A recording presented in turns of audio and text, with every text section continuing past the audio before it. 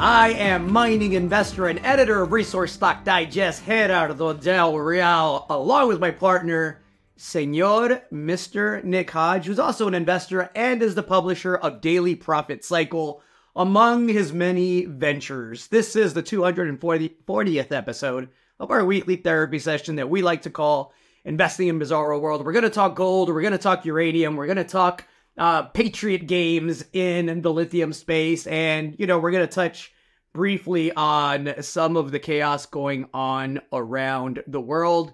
Mr. Hodge, we live in interesting times. First and foremost, how are you, sir? Doing pretty good, Gerardo.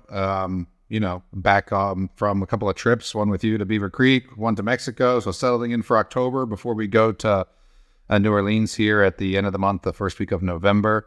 Have been accurate on the market calls, though they're not the calls I want to be making. It hasn't been too beneficial for the bottom line, as you say, craziness around the world. But doing good, appreciating the family, like you say. Wife still loves me. Kids are good and happy. And there was one other thing I was going to say. It's duck season, so that takes me up a couple of notches. That time of the year. That's it. I love it. Well, listen, elephant in the room. Let's touch briefly on. Look, you could touch on it as much as you want. I am going to touch briefly on the situation in the Middle East, and it's going to be brief, honestly, because one, I'm no expert in Middle Eastern relations. As a human, I'll just say that it's absolutely heartbreaking to see innocent death on all sides. I'll leave the politics and the choosing sides part, not for me to do. But it definitely, and we talked a bit off air, Nick, this definitely has a fourth turning type of feeling to it. And, the implications, obviously, for everyone in the region, it can't be overstated, but there's real life implications globally as well. And so the very first thing, outside of being heartbroken for everybody, that is innocent and is having to go through, really nobody's going to win type of situation, is this just has a fourth turning type of feel to it. We now have multiple wars going on simultaneously. As a country here in the U.S., we are fiscally as in dollars and debt and budgets, right? We are probably in the most vulnerable position that we've been in maybe since World War II. And it comes at a time where we're fighting. Since the last fourth turning, you don't say, Gerardo. Imagine that, right? Imagine that. And so that's the context. Heart goes out to everybody in the region, man. It's tough stuff to see every day. And I've been trying to not, but it's difficult not to, because it definitely is going to be something that I think everybody is going to have to come to grips with one way or the other. It doesn't look good. The end game there does not look good at all for anybody, really. Yeah, that's pretty good context. I mean, this is a conflict that's been going on for a long time, with different solutions being tried and very polarizing, right? Even among the some of the people of Israel, even among the Jewish community here in the United States. And so, obviously heartbreaking to see those photos, and war is always devastating. And we've been dealing with, a war since, recently in the COVID era, I guess, since the Russian invasion of Ukraine. So it just seems like one shoe continues to drop after another. And that's, par for the course in a fourth turning. And so that's the context I wanted to give, is that, history shows that a fourth turning doesn't culminate until there's all-out war. There's bloodshed. And so there's an event or a threat that a country or a community or a generational cohort perceives as great enough that they have to rise up and defeat, right? And then they have a new turning, a new generational high once they defeat whatever that threat or perceived threat is. And for Israel, this seems like that moment, right? I mean, and I guess I should back up and say that people don't typically want war, especially those that have fought in it. And so what happens in these generational turnings is, there hasn't been all out fighting, in Israel in a while, right? And so the atrocities of of total war sort of fade into the collective memory, right? And the people who fought and were wounded and saw the devastation of previous wars, they don't want that, right? And so it takes a generation or two for that to wear off, and for people to say, now war is a worthwhile thing. Like, they forget the atrocities. And so, yeah, I think that's where we are. I think that Israel is going to coalesce together, and I think they're going to have a pretty fierce response. And we'll see how widespread it goes. Again, I'm no expert, but you're talking about Hezbollah now, and Lebanon and Iran, and so interesting times we live in, to be sure. And I guess outside the fourth turning, just the market implications for a bit, because you sort of have to apply that to some of the things. At least look through that lens for a second to see how it affects your portfolio and your thesis, really. And the conclusion I came to is that if you're how do I want to say it? Well, I wrote about it in Daily Profit Cycle, so you can go read. It's a portfolio for war, but it's if you've done the research and you've identified the correct trends and signals, then oftentimes you're positioned for what's going to play out in the world anyway. And so the context I gave was, we went long oil in the end of August, and we didn't go long oil because there was going to be violence in the Middle East, right? We went long oil because oil was turning bullish and ascending. And in some ways, the market is omnipotent, right? It's omnipresent. I'll spare you the religious thing that I was going to connect there. But anyway, the market knows all, right? And people know things too, right? And it's like, these attacks that they weren't planned the day before they happened. I mean, this was probably planned for weeks, if not months, and people in the global market know, right? And so I'm not saying that oil was going up because, just in anticipation of this, but what I am saying is that it helps that, the trend was already identified and then is exacerbated by the events that played out. And it's sort of the same thing with gold. We'll talk about gold outside of the context of war, but literally gold bounced off at the bottom end of its range, commensurate with the attacks by Hamas, and has added, I think, $60 or something since. So if you identified that the trend was bullish and you were already positioned in gold, you don't need to chase when these headlines hit. And again, the market sort of sniffs out what the implications are going to be. Well said. Well said. Let's get to the market. Interesting things going on, as you mentioned. You touched on gold. Gold, before all this, seemed like it was headed towards 1,800, and now it sits here at 1,870, despite a dollar index that again is surging towards the 107 level. A dollar index, I should add, that was on its way back to the 104 level before a very sharp reversal here this last week. Interest rates are what interest rates are. What's your take there? Gold is in a bullish trend in the medium to long term. In the shorter term, it needs to continue to hold that 1805 to 1810 level, that level that bounced off here in the second week of October. The inverse correlation has returned a little bit. So for a while, the gold wasn't correlating inversely with the dollar, but that inverse correlation has returned. And that's why I say it needs to hold up, right? Because you just said the dollar was re-strengthening, and it is. Or on 106 and 107. And so gold needs to maintain. It was wonderful to see it bounce off 1809, 1810-ish, right? Because that was what it had to hold, or else, risk a 17 or a 16 handle. And that was about the level we saw earlier this spring when gold folks were freaking out as well. And gold folks. Sorry. I've been saying, gold is by the dip. You're safe to do that, and it proved me right once again. In fact, I was telling you that on the podcast last week that it was probably time to buy gold. So it's not easy to do that, and not that I'm the bravest trader or make the gutsiest calls, but a lot of folks were pretty scared about gold in the past 2 weeks, and I maintained that it was going to bounce, and it did. So you've got lots of other things going on as well. I mean, outside of rates, which the 2 years at 5%, by the way. And I should say, the chance of a Fed rate hike now is down, but what's happened is that the market just hiked rates for them. I mean, the market was like, all right, you're going to have this dovish talk, like you need to hike rates. We're going to take the 2 year to 5%. So, that's where you're at. Outside of the yields and the dollar, you've got dysfunction in the government. You've got no speaker in the House. You've got They're supposed to have a vote this week, and last night I was watching the news, and I don't even think they got around to a vote for Scalise, which means they didn't have enough votes to get him to be the speaker. So you've got government dysfunction, and you got a debt that's now rampant. I mean, this thing is now rising out of control by literally the day. I mean, you hit 33 trillion, I think it was, and so at some point deficits matter, and that's good for gold. What else am I going to say? I think that's about it.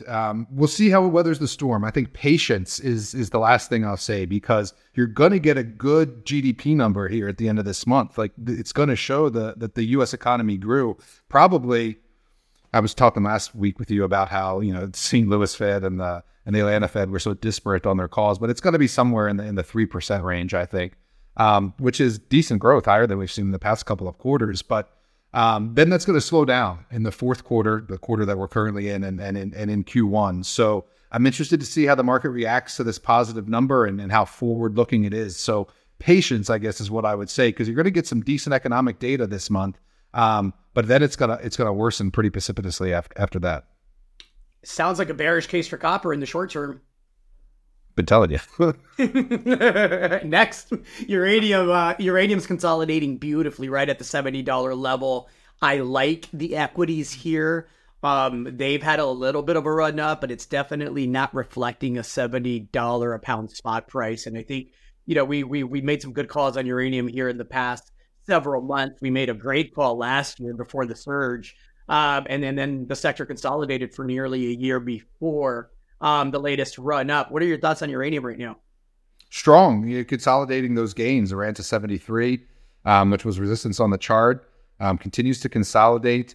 What am I going to say? Companies are taking the advantage. I mean, they're raising money. Denison raised money, 55 million, I think it was. Uranium Royalty raised money. So they're taking advantage of these buoyant prices, which might give you an opportunity to buy in, because both those stocks dipped on the announcement that they were going to issue some equity. Things are reinflating. So we got a CPI this week that was at 3.7%, higher than expectations, and for the third month in a row. So you've got a reinflation going on, and that's primarily driven by the energy complex. And we've talked about oil, and I've written about oil in the monthly issues, but that also includes uranium. I mean, uranium is part of the energy complex, and so it's got an inflation tailwind right now, I would say. And then, other than that, again, I'm not going to repeat the fundamentals like I told you last week, because we know what those are. But I will say that I was writing a hydrogen report this week, and I seemingly write less reports than I used to. And I always like when I do, because I learn something, right? When I spend 2 hours actually writing about a topic and doing some deep research. And so I was diving pretty deep on the hydrogen sector, looking at the efficiencies and the different ways you can create hydrogen and the different things it can be applied to. It doesn't make a lot of sense for energy. Like, it doesn't make a lot of sense to burn it to power a motor, for example. At least probably not in a car, maybe in a ship or a bus.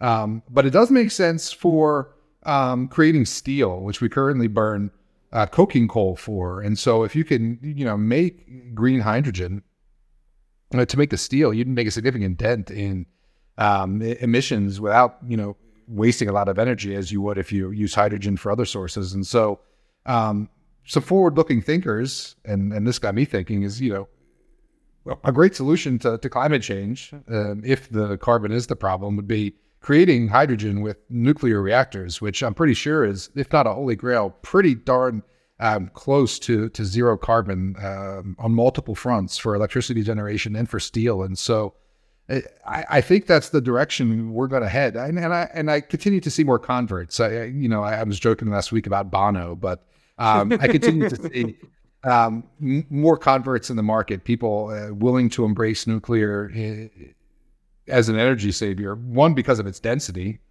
baseload, obviously, right, and two, because it's clean, and like I say, it can be used to separate that hydrogen, right, molecule or atom, I guess it is, from the oxygen. Fascinating stuff, as always. Lithium. Well, I mentioned Patriot Games, and we haven't got the news that I've been expecting, that being assays and an update on Albemarle and how that partnership and that MOU is coming along. So, I have reached out and I'm looking to hopefully be able to speak with either Blair or Ken here in the not too distant future publicly to provide an update there. But I have to tell you, I added about $100,000 worth of Patriot here a couple of weeks ago, right around the 730 level US, and then it quickly dropped a buck, off the share price before bouncing.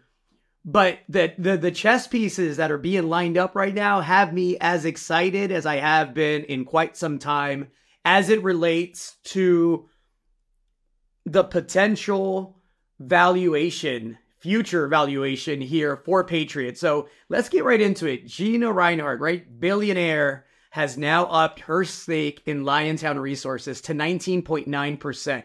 It's interesting to note she's been buying in the market at full valuation, right? The nearly $6 billion valuation that Albemarle proposed to Liontown shareholders and that the board recommended to accept, right? She decided, okay, I'm going to have a seat at the table one way or the other. And the way that she decided to have a seat at the table is by buying at market prices and doing so, I don't want to say with reckless abandon, but not really caring too much about the price she's paying right now. She clearly has a plan in mind. So why and how does that make me excited for Patriot? So this is what I see developing. Albemarle and Patriot have an MOU to come together and build a plant, right?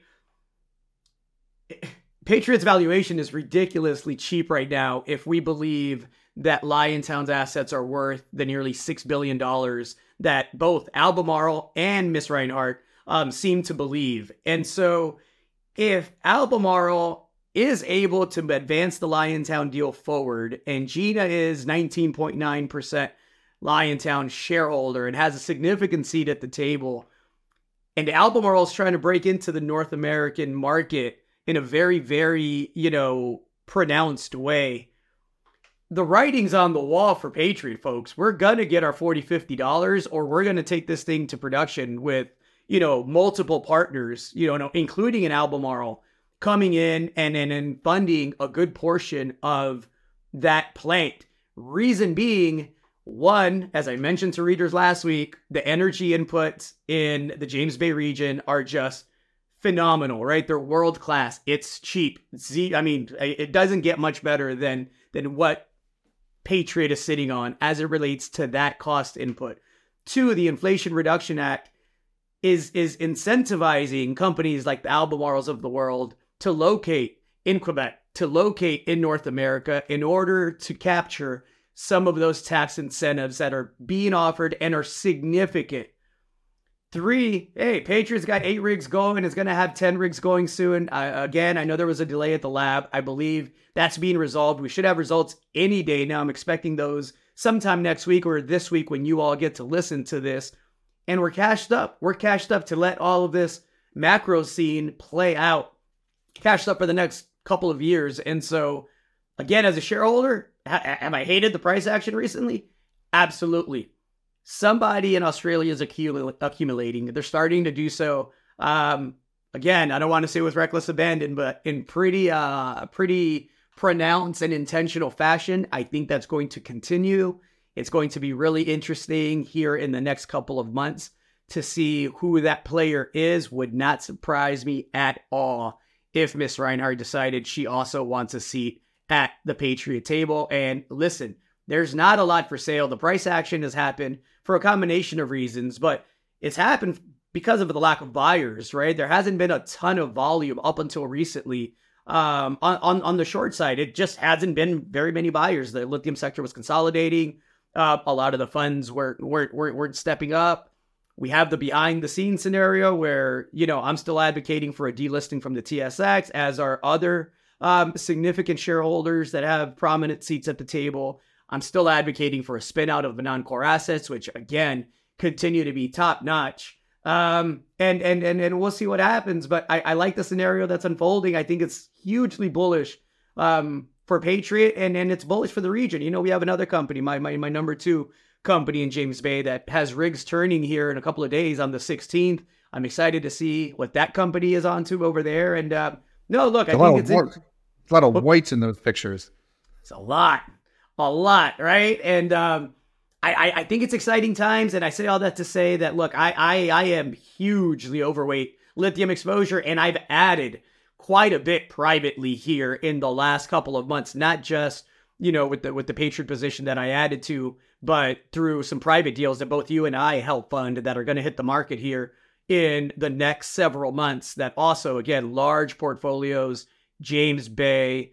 I'll leave that one alone for now, because I'll keep that one quiet. We'll talk about that when the moment comes. But I say all that to say that I've used the discounted price here the last couple of months in the space and the consolidation in the space to get even more overweight in my lithium exposure. I've encouraged paying subscribers to do the same, and I think that's going to pay off pretty handsomely over the next several months, and couldn't be more excited for the last several months of the year. What's her last name? Is it Reinhardt? Is that right? Reinhardt, correct. What's her background? Is she making her own decisions, or is someone advising her money? She has a company, and I forget that. I think it's Hancock. She has a company. She made her money with coal, and I'm not too. Oh, he's a resource person anyway. Oh yeah, definitely, okay. Yeah, definitely. Hancock She's not prospecting, like a chocolate heiress or perfume heiress. No. She's definitely a resource. Hancock Prospecting is a privately owned mineral and exploration company that was founded by her father, and so right. Ms. Reinhardt is cashed up.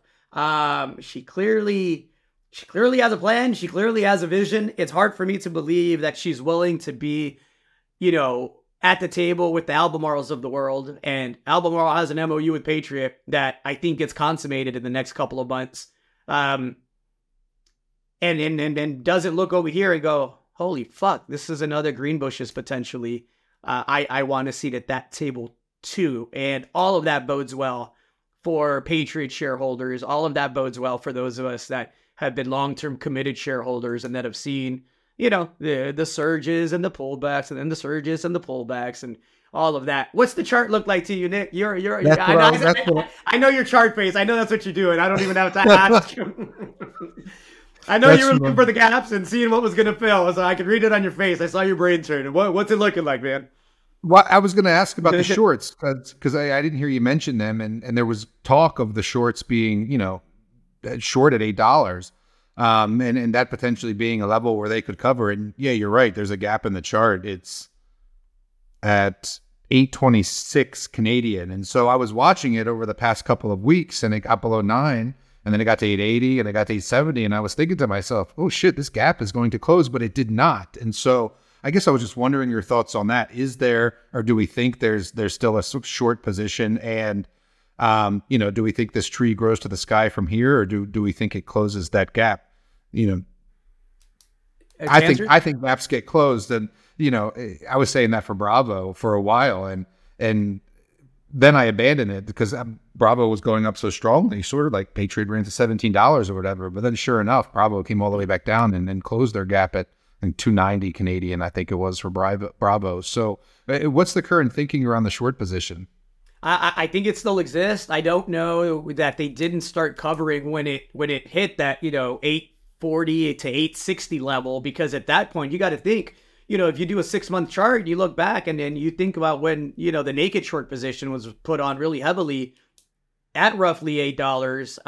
That position was down quite substantially for the shorts for a long time. And I don't care how much money you have. If you have $50 million worth to back a short position and you're down 50-60% on that, that's significant for anyone, no matter how much money's in the bank, right? And so, at these levels, would it make sense for them to cover? Absolutely. Would I love a scenario where a Gina Reinhardt is buying in the open market while, other significant mining chemical companies also start dipping back into the market and the shorts are covering? That would be great. And I think, obviously that gets us to new all-time highs. I don't know when it's going to happen. I really don't care at this point when it's going to happen, right? I'm going to sell my couple of thousand shares a month to cover tuition and taxes like I always do. I'm going to keep the rest of that position right where it needs to be, because the last thing I want to do is create more taxable events. And it's, substantial in this case. So, we'll see how it plays out. Let me end with this. the shorts at 8 isn't so much a speculation as whether or not Gina is buying. Albemarle and Patriot consummating that MOU is my speculation, but it's founded on public information. You could read the release on the MOU. The timestamp that was put on it was 9 months. If you're going to consummate it in 9 months, you probably want to make a decision within 3 or 4 months, because you're going to be doing some pretty significant due diligence to make a decision. And now that we have all of the action in Quebec and production scenarios of battery plants that want and need supply by 2026, it makes all the sense in the world for the Quebec government to fast track permitting on something like a Corvette. And it makes all the sense in the world for Blair and Ken and the team to do what the heck they've been doing, being in a hurry to prove how damn big this thing is, because I absolutely believe, this has the potential to be another Greenbushes. And again, those are rare, everybody. This is a once in a generation discovery that doesn't come along all the time. The end game for these types of discoveries, and mind you, we still don't know the scale, is the end game is always the same. It either goes into production and becomes a legacy stock that spits out cash for a long, long time, or it gets taken out at a significant premium. And look, everybody that's been paying attention knows there's not just one potential suitor.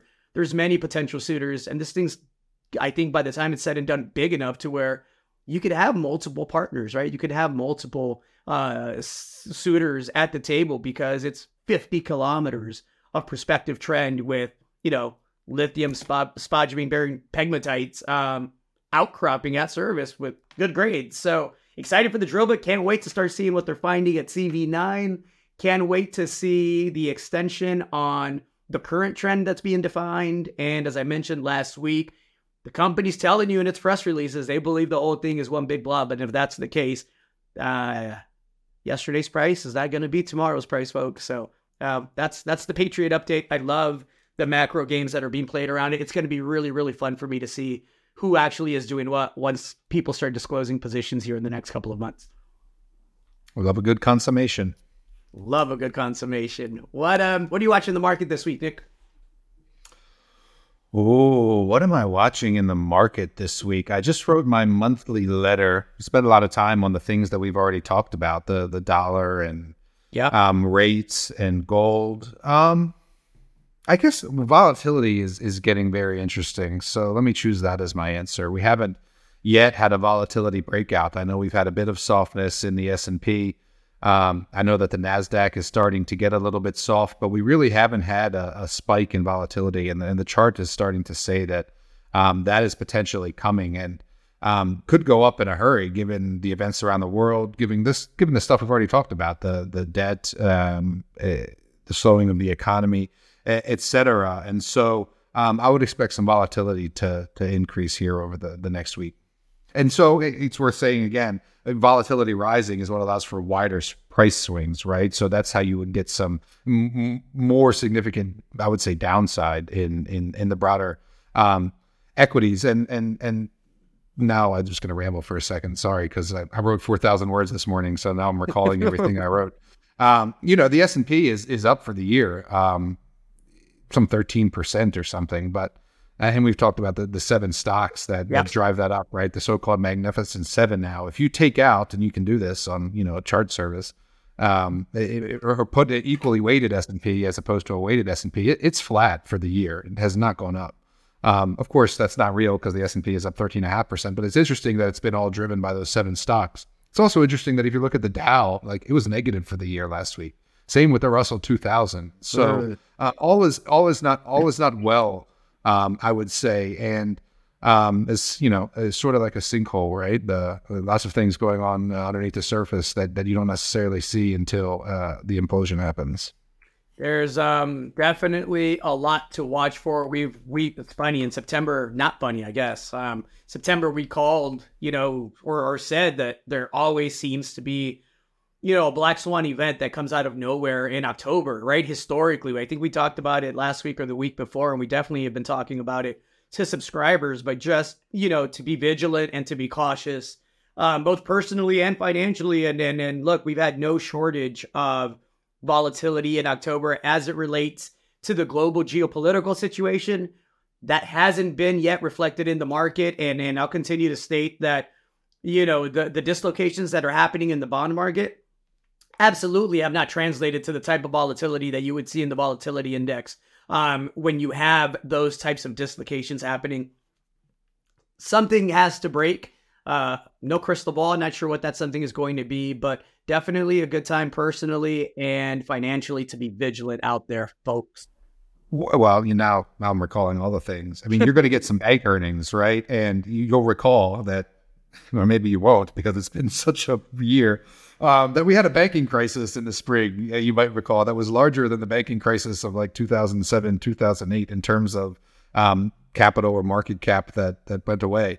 The rates are higher now than they were then, and the banks still have the same problems. So it's going to be interesting to see these banks report earnings and how these higher interest rates continue to affect their balance sheet. Certainly something to look for because the high interest rates have already taken down the interest rate sensitive sectors, right? If you look at the three worst sectors for the year in the S&P are REITs, utilities, and consumer staples. And they're three largely, rate dependent things. REITs because, higher rates on mortgages aren't good.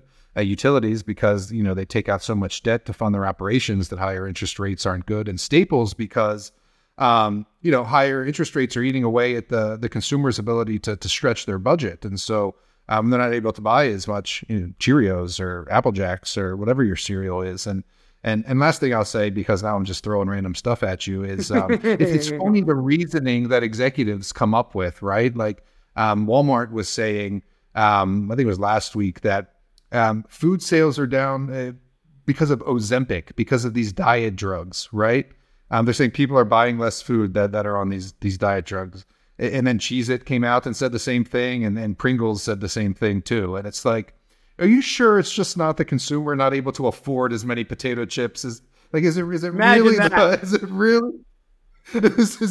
the diabetes drugs that are eating into it? And it's like, it's like Occam's razor, right? I mean, the simplest explanation is probably the truest. And for me, it would be the consumer's inability to stretch their budget to cover the increasing cost of food. Yeah. And, the increasing cost of everything, right? I'll just leave that there. I'm supposed to remind everybody to subscribe to dailyprofitcycle.com/subscribe to get all of Mr. Hodges' intellect and wit, my ranting and raving, along with the thoughts and opinions of our many talented editors over at Daily Profit Cycle. Nick, I think it's going to be an interesting week. We live in interesting times. I encourage all of you, as I always do, to be safe out there, to look out for each other, to, find ways that we can agree more than we can disagree. And when we disagree, to try to do it as civilly as possible so that, maybe one person at a time, we can start making this place on Earth that we live on a better one for everyone involved. Any party words, Mr. Hodge? Well, you're going to see that community becomes more important than government as this turning turns. And so what you said. Like it. I like it. That's it, folks. This was our 240th. Man, 240 episodes, Nick. All this started over a couple of beers. But this is the 240th episode of our weekly therapy session that we like to call Investing in Bizarro World. Be kind to each other out there, y'all, and stay safe. See ya. Hey there, you independent-minded investor. If you like this video, make sure to tell us so by clicking the like button below. Subscribe to our channel so you never miss another one. And share it with everyone you know on social media. You can also click the link in the description below to check out more information-packed videos just like this one. Thanks for watching.